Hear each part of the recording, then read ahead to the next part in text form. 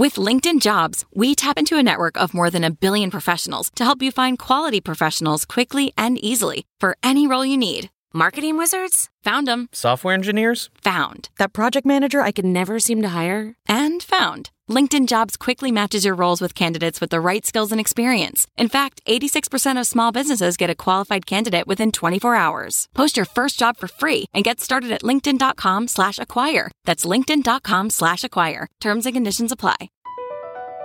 Across America, BP supports more than 275,000 jobs to keep energy flowing.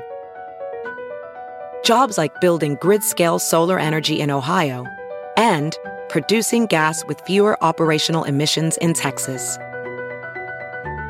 It's and, not or. See what doing both means for energy nationwide at bp.com/investing in America. John Sculley is the former CEO of Pepsi and Apple. He was brought on to be Steve Jobs' adult supervision and to teach him some marketing. But the job was really tough, and working with Apple's brilliant founder was too. And during one particularly tense moment, Sculley actually made Steve Jobs run out of the room crying. I called a meeting of the executive staff, and Steve was at one end of the table and I was at the other. And I said, "Look, Steve, I heard that you're planning a coup when I go to China." He said, "Yes, I am. I think you're the wrong guy to be running Apple." I said, "Well, I clearly can't run it if I don't have the support of the team. So let's go around the room." Each of them said, "Steve, you're the visionary, but we don't agree with what you want to do. We agree with John." And Steve burst into tears and ran out of the room. In hindsight, now that I have decades of perspective, I didn't appreciate how important founders are. Since leaving Apple, John has gone on to become an investor in a lot of companies, and he's currently working on one in the healthcare space that he thinks could grow to become even bigger than Apple. Sculley told us about all that and more on this episode of Success, How I Did It. I'm your host and Business Insider's U.S. Editor-in-Chief, Allison Chantel. We're so happy to have you, John. Thank you. So I want to go back to the beginning. Tell me about growing up. I was born in New York City, and when I was 5, 6 years old, I never wanted toys. I wanted electrical parts so I could build things. And I was better at taking things apart and putting them back together, but I always had extra pieces left over. So I think I was an early warning that I was a better designer than an engineer. I went to Brown, studied architectural design, and then I also went to RISD at the same time. And then I went on to the Graduate School of Architecture at the University of Pennsylvania. I never actually completed it. I moved over to the business school, the Wharton Business School, and got my MBA. I wanted to be an industrial designer. So I went to business school for that, and I then went on to marketing at Interpublic Group of Companies, which was one of the first organizations to actually think about brand marketing. And I worked on Coca-Cola's account, and then I was recruited by Pepsi, and I ended up being Pepsi's first MBA. I was called the High Wire Act because I was in my 20s, and I was given jobs of increasing responsibility that I was totally unqualified for. So talk about your first job at Pepsi and what it was like then. Well, I was the first MBA, and they didn't know what to do with me, so they put me out in Pittsburgh in a bottling plant, and I worked in the bottling lines. And then I was sent on to Phoenix, Arizona, where I also drove trucks, and I put up signs, Pepsi signage, in various neighborhoods in the 120-degree heat. And I was then sent on to Las Vegas for a month of training, and then finally ended up in Milwaukee. So I got a really hands-on introduction to the soft drink industry. I so appreciative of the fact that I was able to not only learn a business through what I learned at business school, but I was able to learn it with hands-on learning. And I'm a huge believer in hands-on learning.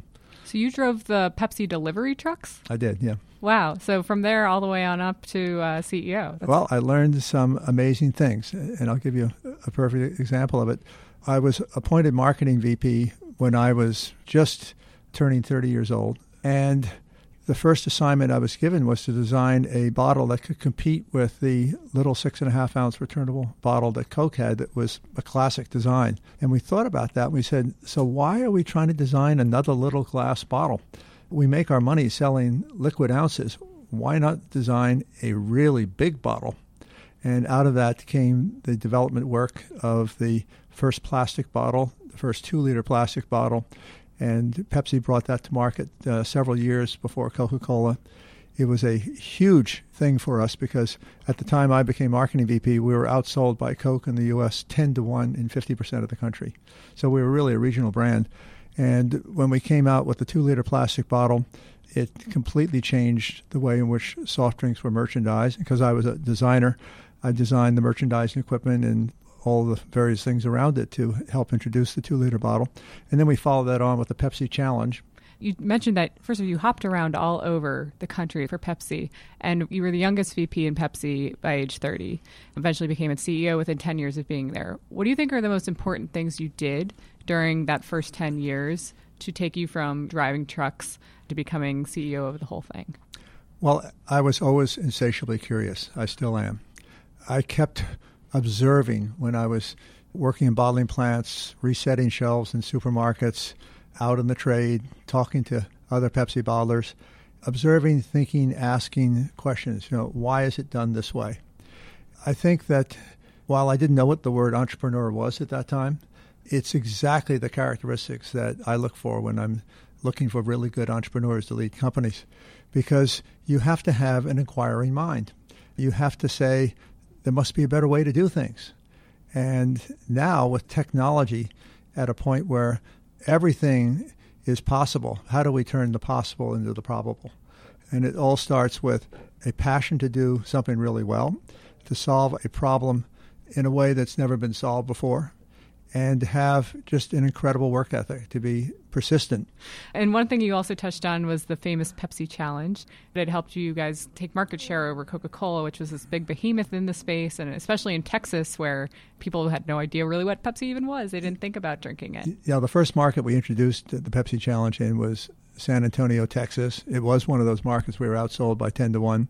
The idea that someone would even think about having a different soft drink than Coca-Cola didn't even cross their minds. So we had to do something outrageous to get their attention. And we knew from some of the research that we've been doing in consumer taste tests that Pepsi actually had a slight preference over Coke.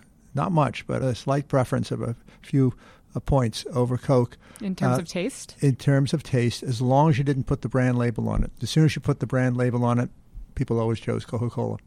So the Pepsi Challenge was built on a blind taste test.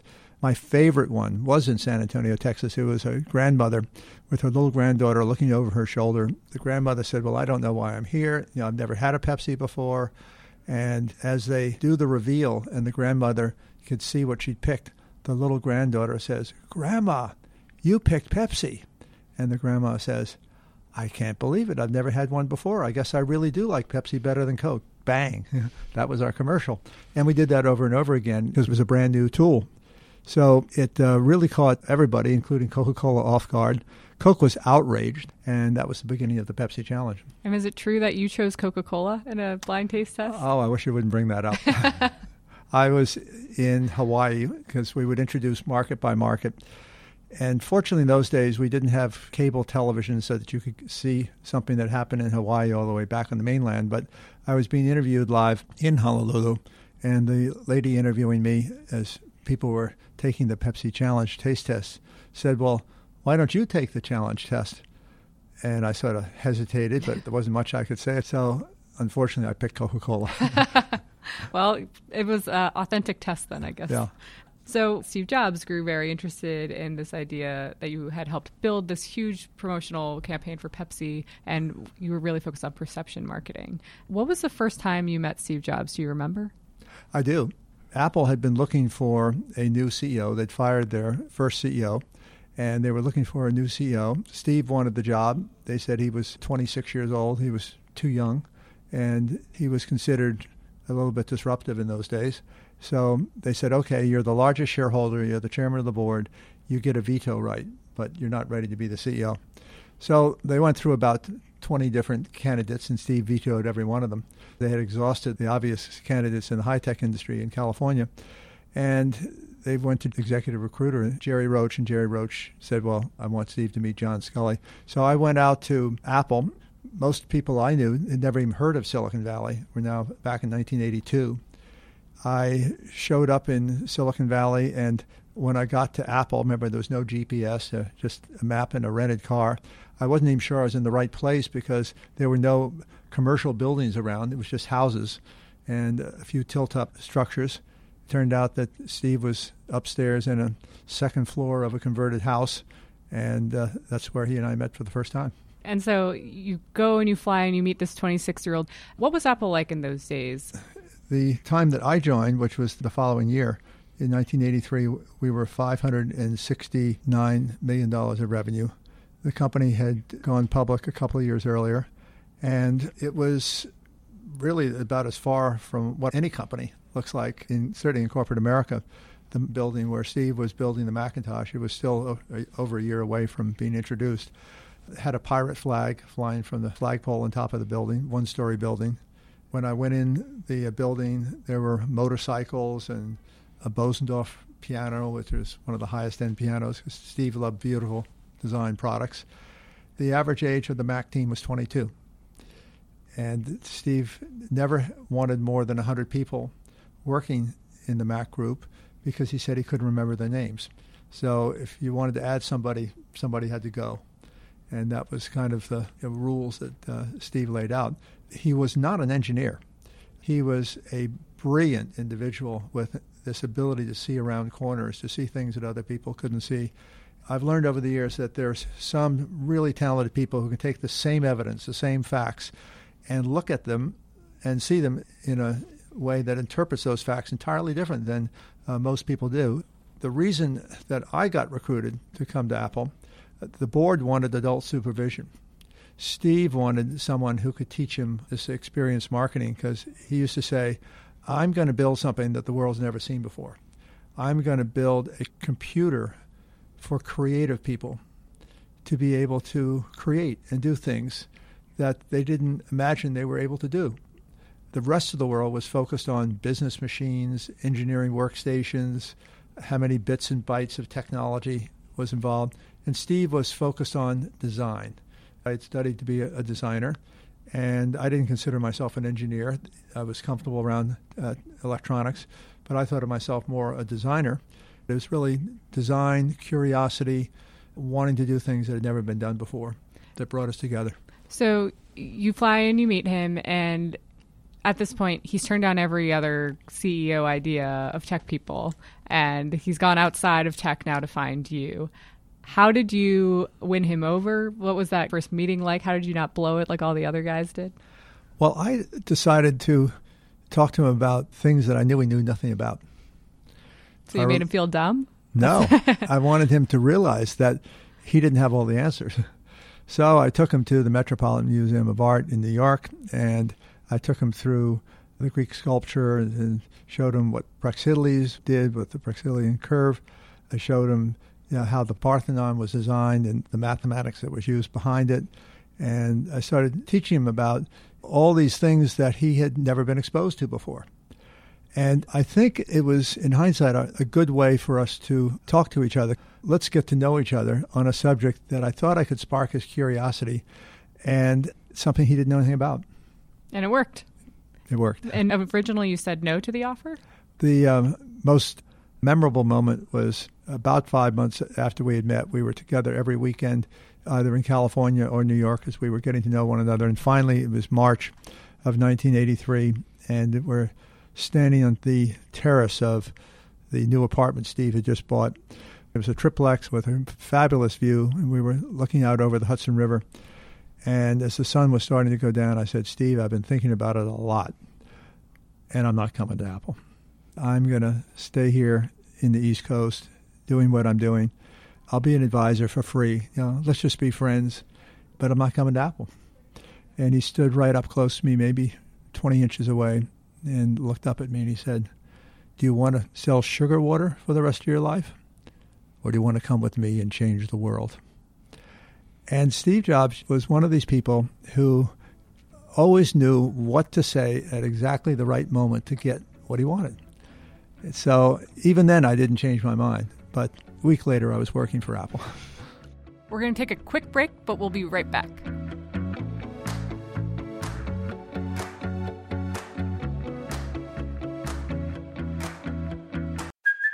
Hey, it's Haley Cuoco for Priceline. Ready to go to your happy place for a happy price? Well, why didn't you say so? Just download the Priceline app right now and save up to 60% on hotels. So whether it's Cousin Kevin's Kazoo Concert in Kansas City, go Kevin, or Becky's Bachelorette Bash in Bermuda, you never have to miss a trip ever again. So download the Priceline app today. Your savings are waiting. Go to your happy place for a happy price.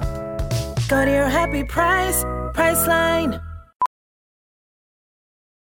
Professional welder Shayna Ford used VR training developed by ForgeFX to hone her skills as a welder. The more time that you spend practicing it, that's what separates a good welder from a great welder. VR training can help students like Shayna repeatedly practice specific skills. Virtual reality definitely helps because the more muscle memory that you have, the smoother your weld is.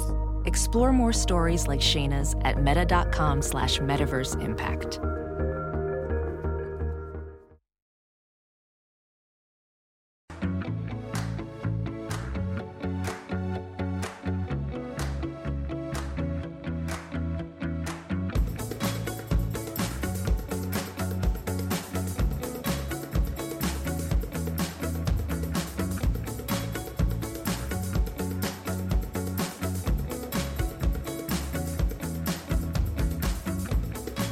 Was it hard working with Steve those first few years because he wanted your job, the board told him no, and then you come in? How was working with him? Well, the first year was spectacular because the board was very happy because they had some adult supervision.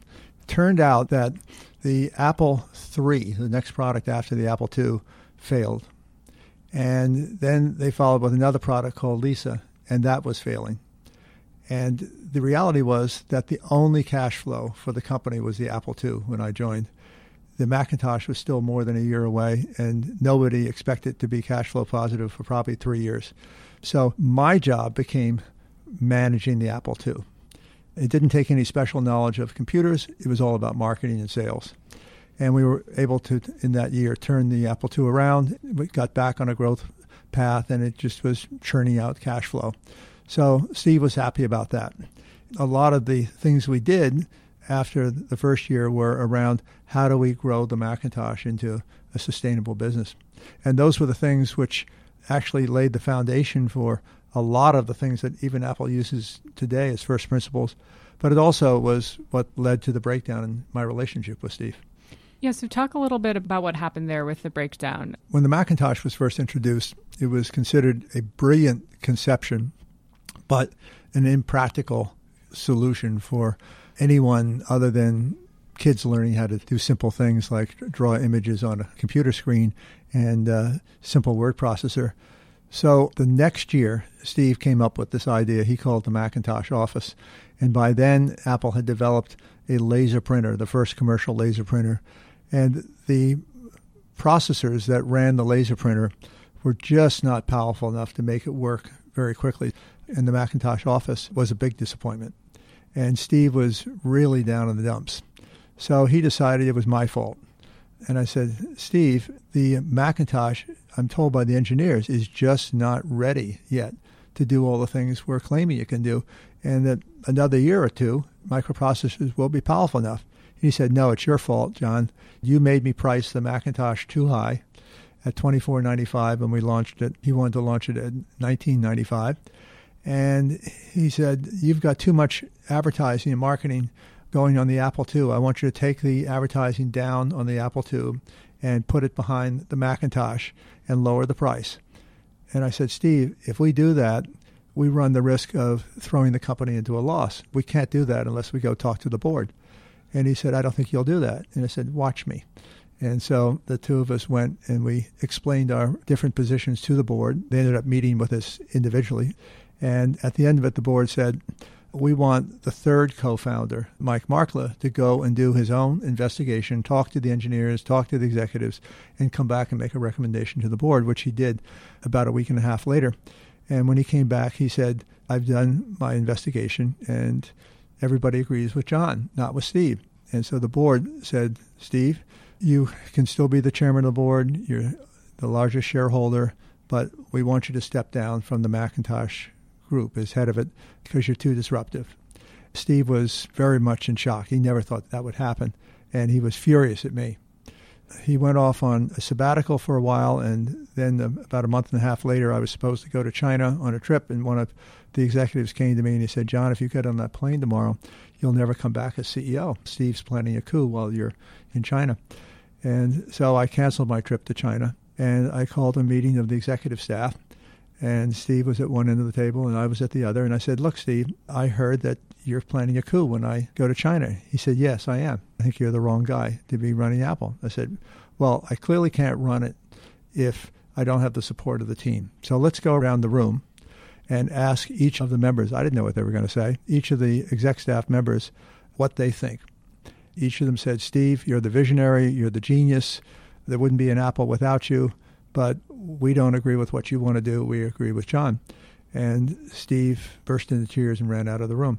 And that was really what led to him going off on a long sabbatical for about almost 4 months. He was never actually fired. But I have to say, in hindsight, now that I have decades of perspective, I didn't appreciate how important founders are. This was not a power struggle. This was two different points of view of how do you make the company sustainable. Can't change it. That's history. But it's actually beautiful that Steve did eventually come back to Apple. And, of course, he ended up becoming a very successful CEO. And Steve Jobs 2.0 had matured tremendously from Steve Jobs 1.0. So let's talk about what Apple was like after Steve while you were there. Revenues grew tremendously. One of your big projects, I think, was Newton. So talk about some of your big projects there and what those years were like after Steve. Well, I was actually there for 10 years as CEO.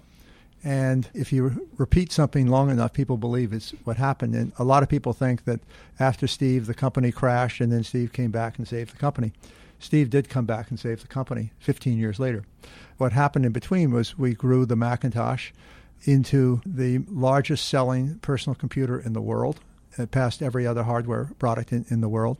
By the time I left Apple in the beginning of 1993, we were the most profitable computer company in the world, more profitable than IBM or HP. And we had $2 billion of cash, and we had $200 million of debt. So the company was actually in a very good place. The challenge was that Microsoft, under Bill Gates' leadership, and Intel, under Andy Grove's leadership, Moore's Law, the processors kept getting faster and more powerful. Intel could build a huge business selling processors, and Microsoft could build a huge business selling software, operating systems, and apps. And it was as good as the Macintosh. Everyone started to panic at Apple. The board panicked, the executives panicked, and they said, what are we going to do? We'd have to lay off over 80% of our people. Even if we doubled the price that Windows was selling their operating system at, it would take us a very high-risk path that we could ever get to break even. So I was adamantly against it. I said, if we do that, we'll bankrupt the company, and I don't want to be a part of it. So I was fired. And then Apple went through, for the next 4.5 years, 2 CEOs before Steve came back, and the company almost went bankrupt. The part of the story that most people don't know is that we were working on a new product, an entirely different field. We called them personal digital assistants, and we were developing a new product along that idea called Newton. Newton was going to be our entree into this handheld market where you just have a touch screen. This was before the World Wide Web. It's before digital cell phones. None of this stuff existed at this time. And I remember going to the Computer Electronics Show in January of 1993 and giving a keynote speech about the future of computing, and that it would be about handheld devices and that they'd be sold in the billions. And I got ridiculed because people said, that is the most ridiculous statement we've ever heard anyone in technology say. When we launched the product, there was very little that the Newton could do, and people weren't particularly excited about it, and Newton was not a market success and eventually was dropped from the market. But what is important in Apple's history is that the 43% of ownership of that microprocessor that was developed for the Newton eventually became worth $800 million. And when Gil Amelio, who was the CEO just before Steve Jobs returning, needed to make a payroll and then had the wise decision to acquire Steve Jobs' next software company, that he was able to pay for it with the 43% of the technology that Apple had co-developed, which is known as the ARM processor. The ARM processor is in every smartphone, every mobile device in the world. It was recently sold to SoftBank for $32 billion. It is one of the foundation technologies of these devices, which were ridiculed as never going to happen. Do you see parallels between your reign at Apple and Tim Cook's? Not really. I think Tim Cook is doing a brilliant job. He is a far better manager than I could ever hope to be.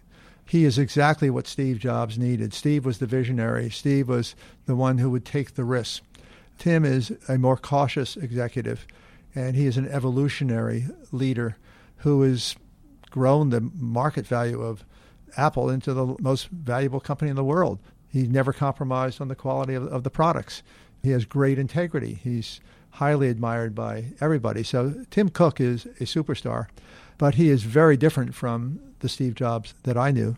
Take me into the time after Apple. I think I saw you say that someone told you you need to reinvent yourself every 10 years. So have you reinvented yourself? Well, after Apple, I went into a regulated industry. I was part of the founding team of a company called Metro PCS. I've been in financial services. A decade ago, when I thought about what I'd learned from Steve Jobs and Bill Gates and the noble cause, and a good friend of mine, Bob Metcalf, who invented Ethernet, he said, we have to reinvent ourselves. And as I thought about that, I said, well, I'm going to reinvent myself around a noble cause, which was healthcare. Here's a $3 trillion industry. It's not sustainable in the U.S. in its present form. There's all of this incredible talent that is inventing new ways to do things in other industries, and somehow healthcare got left behind. The most exciting thing that I've been involved with since Apple is a company that I'm part of the co-founding group and chairman of the board of, but most importantly, the chief marketing officer of, and just a fabulously talented CEO founder named Ravi Ika. Ravi realized that he could fundamentally change the way that we serve the most expensive population in the country for healthcare. 5% of the population accounts for $1.5 trillion of health spend. That's half the health spend in America. And what is that 5% of the population? These are the chronically ill. They are often low information people. They may live in trailer homes, or they may live in single room apartments. They may live in assisted living. They are probably going to be older. They typically have 9 chronic care diseases. How do you avoid additional medical procedures that are time consuming and expensive? It turns out that the avoidable drug-impacted medical costs, this is out of that $3+ trillion of health spend, adds up to about $840 billion. That's many times bigger than most industries, certainly in high tech. And of that $840 billion, it's estimated that $350 billion is avoidable expense. McKinsey Global Institute is one of the people who have tried to document what this opportunity is. And if you could take just a percentage of that avoidable expense for medications and the impact of wrong medications or over-prescribed medications or people not adhering to taking their medications routinely, if you could take just a few percentage out of that $350 billion of waste abuse of medications, prescribed medications, you could pay for health insurance for every American. Wow. So how do you do that? It sounds easy, but it also sounds impossibly hard. Well, it takes a really granular understanding of the domain of that sector of healthcare, because there are precedents, there are protocols, there are rules, regulations that have no logic to them. It's an industry that spends more money on lobbying than any other industry in America. So there's lots of political pressure to do things to the benefit of different parts of the healthcare economy.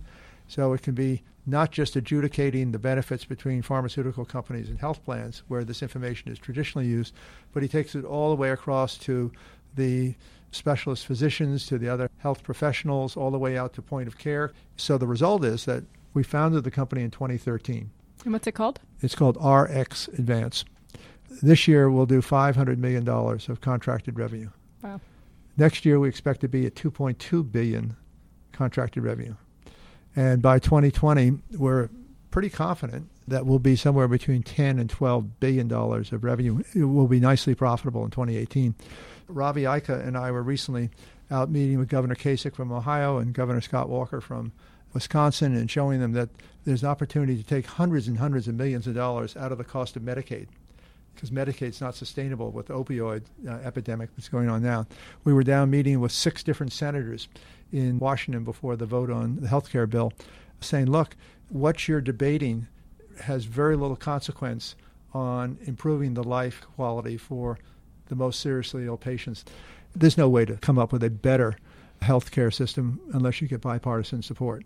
So it may be fortunate in hindsight that the bill was rejected, because it may force us, whether it happens in 2017 or after the elections in 2018, who knows.